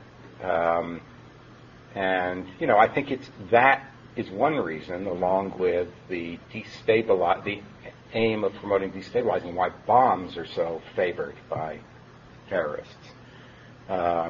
They get a lot of publicity. They get everybody running around. They get everybody worried. They're not well equipped as targeting particular people for the most part. They just sort of they generate the kind of chaos and anxiety that is often sought. Anyway, I don't know if I've addressed what you said, but. Okay. Yes, Alex. I wanted to push a little bit on the category of civilian or non-combatant, which seems to function almost as kind of a natural kind or sort of an unproblematic background assumption to ground our moral intuitions. And it seems to me that terrorists themselves don't make the distinction between combatants and non-combatants. We in the West did until World War II, bombing German and Japanese cities. And more generally, the whole category of civilian non-combatant is a relatively recent modern invention. And so, from that standpoint, terrorism looks more like a contestation over this boundary than necessarily problematic. And obviously, I'm not endorsing terrorism, but I'm just from an analytic point. I guess the question I wanted to ask was, would terrorism still be morally distinctive in a world where the distinction between civilian and combatants is not drawn? Such as a long time ago or in certain parts of the world today, or put another way, morally distinctive for whom, I guess. So I'm wondering who is the sort of relevant audience here in terms of which we evaluate the distinctiveness of terrorism. Well, again, one of the luxuries of not claiming to be defining terrorism was that I don't have to now defend this or that aspect of the definition. As you know, the definition, the relevant definition of innocence, or what the relevance of civilian or non-combatant status is exactly, is enormously contested. It's a staple of just war theory, and there is controversy about how, if at all, it should be built into the definition of terrorism. Some people, a lot of people tend to see terrorism through the lens of just war theory, and they tend to want to then see that as a crucial feature of terrorism, that it attacks civilians and non-combatants. It's kind of an extension of war, and then you get an extension of just war theory. Other people think, no, it's terrorism. The attack on the USS Cole, that was terrorism. It wasn't attacking non-combatants, and it's the wrong category. I didn't want to address that question. I think it raises actually deep issues, but I wanted to focus again on a few cases that I think are cases that, when it happens that way, everybody's inclined to agree that it was terrorism. That's all I want to say about it. And so I think that when the people attacked are civilians or non-combatants, and the other conditions I've described are met, most people will not hesitate much to call it terrorism. Whether, in the end, we should limit what we consider terrorism to attacks on civilians or non-combatants is another question altogether, and I meant deliberately to be bypassing that issue. I mean, I think there are obvious problems about the distinction, even in just war theory, let alone in regard to terrorism. So I'm not sure. I mean, I think in regard to your hypothetical question, in a world in which, I'm not sure what I'm supposed to be imagining, a world in which nobody cares about the difference between civilians and non-civilians. Genghis Khan's and Tamerlane's, where massacring all the civilians in the city which you captured is sort of just taken for granted, for example. Yeah. So in a world in which we take for granted the legitimacy of massacring civilians, or we don't have this very hard distinction between combatants and non-combatants. yeah, it's a little hard to know how much we're holding fixed here in the counterfactual. I mean, I guess if we're in the world of Genghis Khan, there's a sense in which what the hell anything goes. But I'm not sure what moral ideas we're allowed to bring place. So I don't know quite what to say about it. I can imagine somebody thinking that the combatant-non-combatant distinction doesn't really bear a lot of weight, but still thinking that terrorism was a bad thing generally. So I wasn't prepared to insist and thinking that there was such a phenomenon as terrorism. So I wasn't prepared. I was trying to be agnostic about that, which may seem like just cheating, but that's what I want. It's a form of cheating I wish to engage in. Yes. Yes, I appreciate that you are working with the idea that there are many kinds of bad, and you're interested in eliminating one form of something that is really bad. Mm-hmm. And that gets to your claim you're doing more phenomenology rather than really engaging in moral evaluation yet. Yeah. Something preliminary to moral evaluation. Yeah. But I assume that the features you're highlighting when you're doing your moral phenomenology are the features that are to become relevant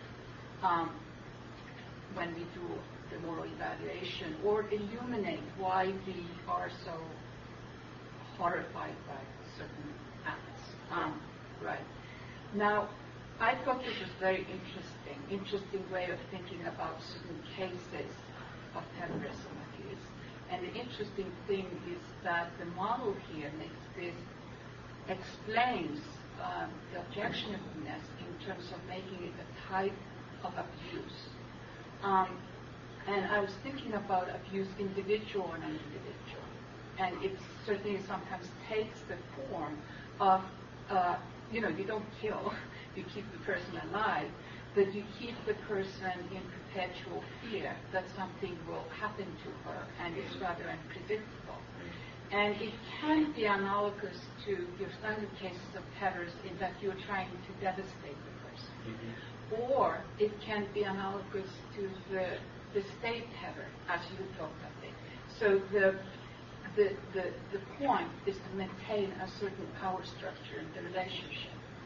Now, I was thinking, I find interesting analogies here, but of course there's huge disanalogy between the cases as well.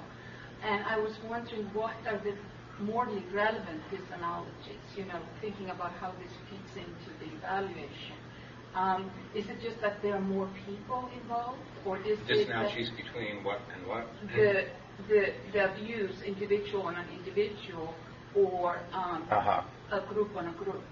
Is it that is the difference simply that there are more victims, or is it morally relevant that what is being exploited is a mechanism of identification, or is it relevant that what happens is that you destroy sort of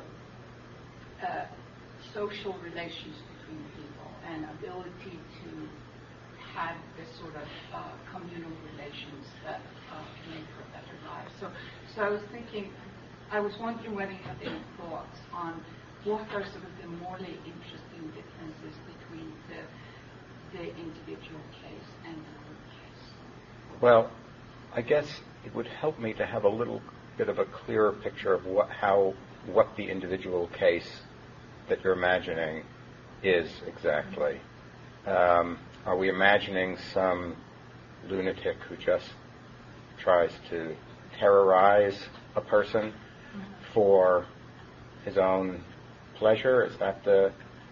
Well, you can take a case like something growing out of domestic abuse or something like that. Say that there's a separation, but the guy keeps showing up in the workplace or placing threatening phone calls or, doing things that will financially hurt the person, and it's just continues, and she never knows when will he strike next and how will he. So part of the abuse is that you just are in a state of constant anxiety. You don't know what to expect. Yeah. Well, I mean, there are a few obvious differences. How morally relevant they are is something that one would have to think about. I mean, in the cases I was imagining, sort of, one person is killed to make other people afraid. Okay, so that's the first step in the process. And then the fear of the other people is used to try to degrade social life more generally. And this kind of case that you're talking about doesn't seem to have that sort of three-part structure. I mean, it's one person wants to terrorize another person for its own sake, or out of feelings of revenge, or to establish dominance, or out of pure sadism. So I think that some of the elements are missing from those cases. Whether I think some of the missing elements are morally relevant. You can describe cases that become closer to it. I mean, if you get someone who, a killer who kills somebody because he knows that his intended main victim is someone who will be heartbroken, so you kill someone they care about to make the second person miserable, and if you start doing this randomly so that everyone in the neighborhood is afraid that it will happen to them, you're beginning to look more and more like a terrorist in this sense. But just the case that of a single person terrorizing someone they know out of some, sick desire to maintain, dominance or to demonstrate dominance and to sort of create misery for its own sake seems to me to leave out some of the elements that go into making terrorism distinctive. I should emphasize, I have a footnote, what's morally distinctive about a phenomenon may not be what's morally worst about it. Even the standard case of terrorism, what's morally worst about it, maybe people are killed. Maybe very simple. What was morally worst about, 9/11 was all those people who were killed. The other stuff, what I'm calling the treating as a means to a means, is more distinctive. But that doesn't necessarily mean it's worse. You just don't want to engage that issue anymore.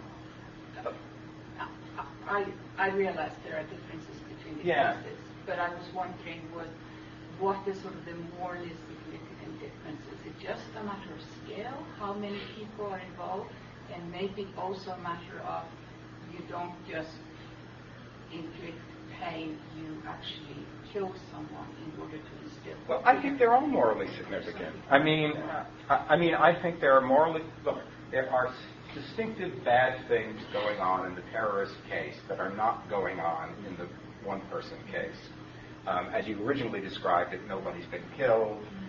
There's no broader effort to destabilize the social order. So there's some bad stuff in the terrorist case, not in this case. On the other hand, there's some bad stuff going on in the one-person case that isn't going on in the terrorism case.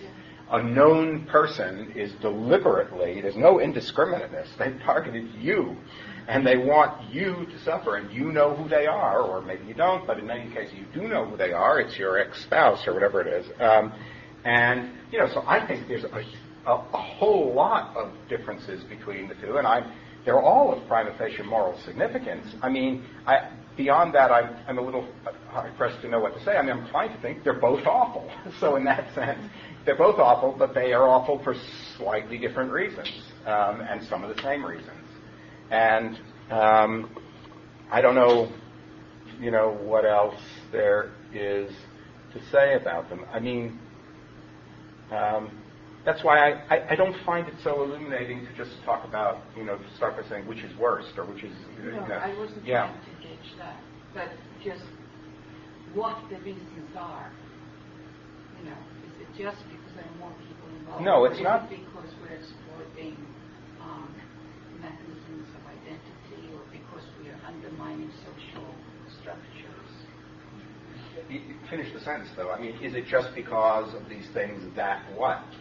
That terrorism is... Are all these reasons for deeming this morally wrong, and maybe equally important reasons? I think that the attempt to destabilize the society, the attempt to exploit the fear of others, the engaging in violence to create fear so that it can be exploited, just the engaging in unjustified violence are all things that make it wrong in virtually all, if not all, cases.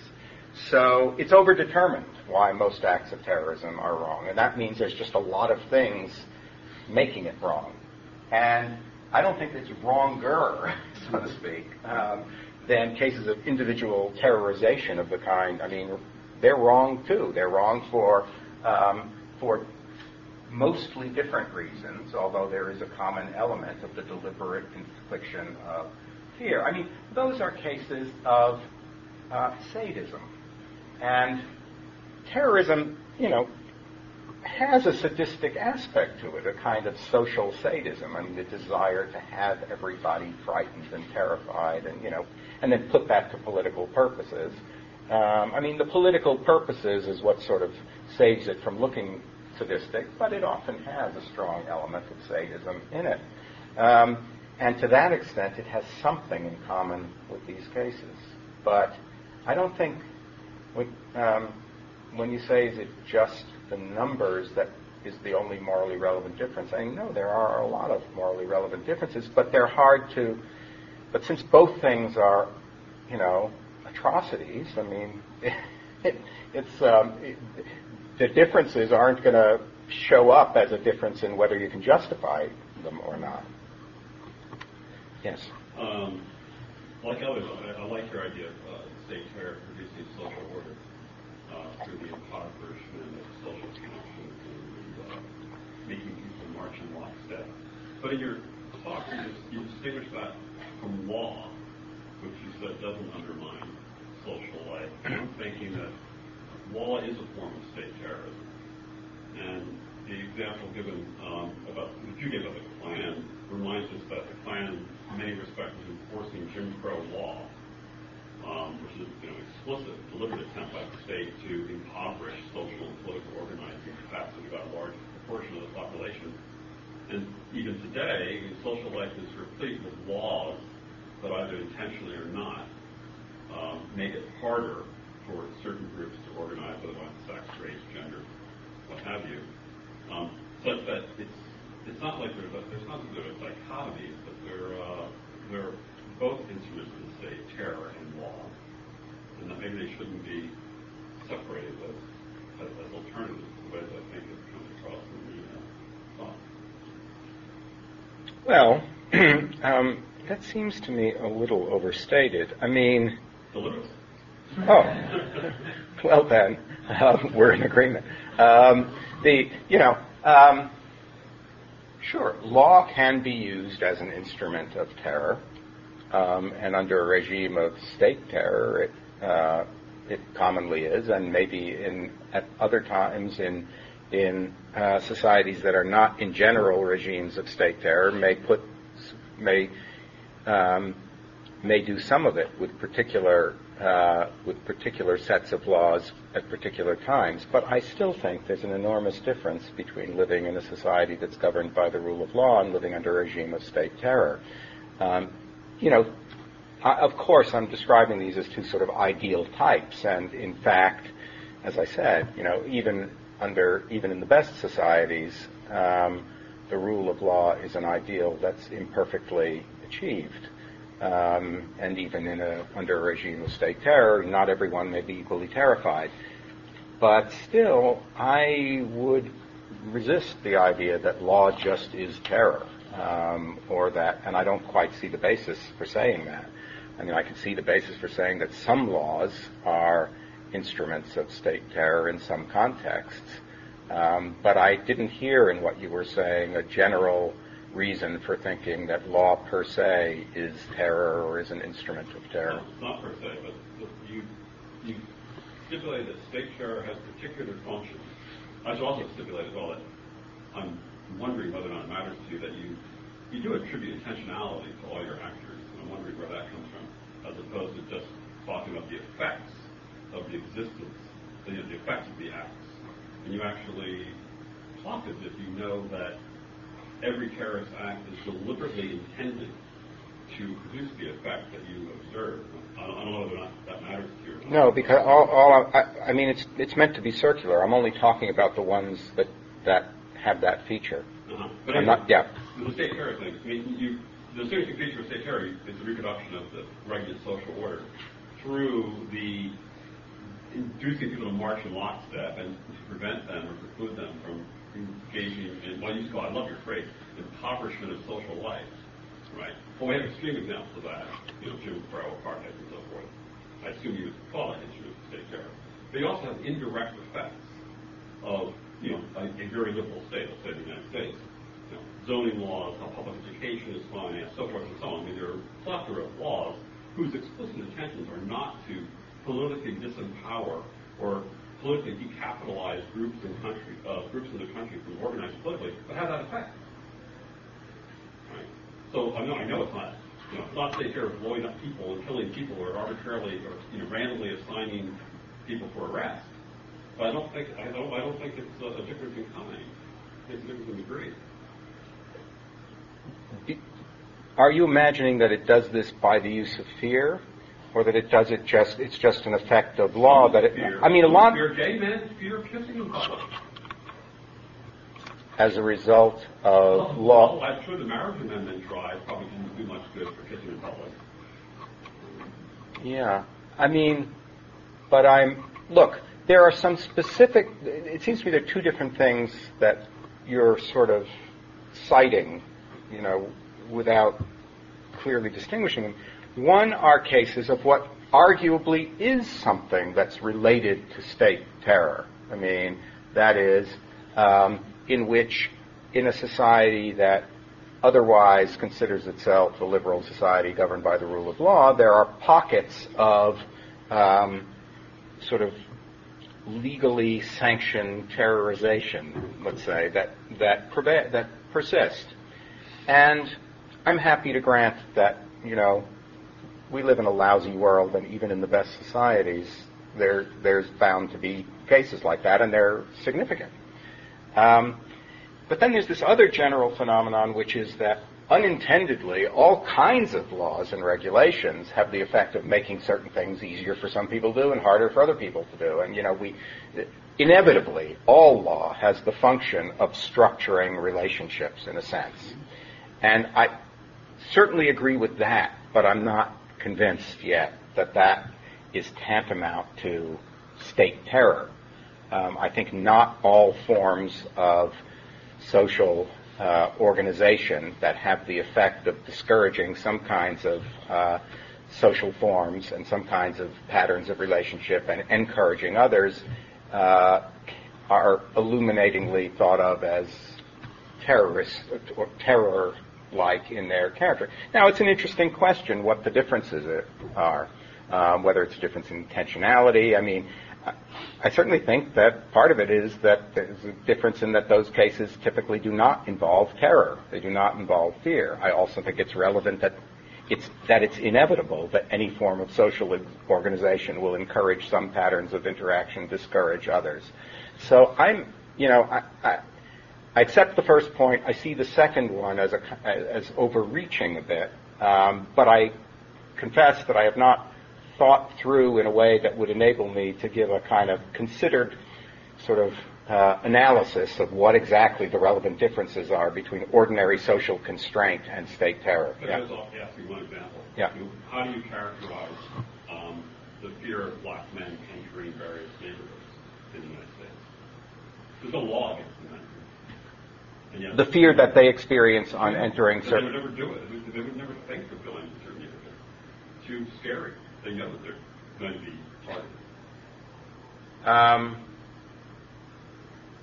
Yeah. They fear. Yeah, and white people fear going into certain neighborhoods too. There's a lot of fear in society. So go to the black issue, because there they actually have laws. Well, what's the relevance of the laws in that case? I mean, they can be afraid whether or not there's a law. I mean, the laws may say nothing about this, and they may still be afraid. So what's the point about the law? I mean, are you asking it in a case where the law says they shouldn't be there? No. Or are you asking in a case where the law says it's fine for them to be there, but they're still afraid because they don't think the law is going to be used to protect them? Why are they afraid? Is it terror or not? Is it terror or not? Well, it's sure, fear is fear. Terror is terror. There's all kinds of people in society who are afraid of all kinds of things. I mean, I mean, it doesn't all have to count as either terrorism or state terror.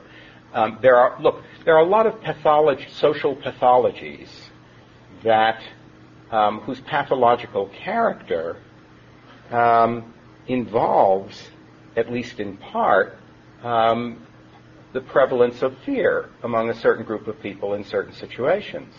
I don't think that the categories of terrorism and state terror exhaust all of the pathologies of fear, one might say. And I wouldn't be inclined to try to shoehorn all of the pathologies of fear into one of those two categories. It just seems to be misleading and a distortion. I think there are interesting things to be said about other kinds of fear, and those are interesting cases, but not examples of either of the above is what I would want to say. It's an interesting question to what extent a society can reasonably aspire to be entirely free of fear, or to enable people to be entirely free of fear, or to be entirely free of reasonable fear, and what counts as reasonable fear. There's a lot of questions there, which I didn't mean even to be raising, let alone addressing. But again, I accept that there are a broader class of social pathologies of fear, and would not be inclined to try to classify them under either of these two headings as a general matter.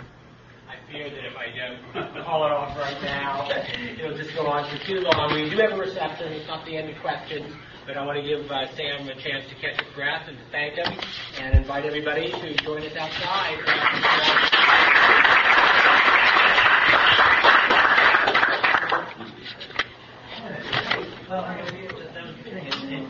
Thank you. You're welcome. Thank you. Save my questions for later.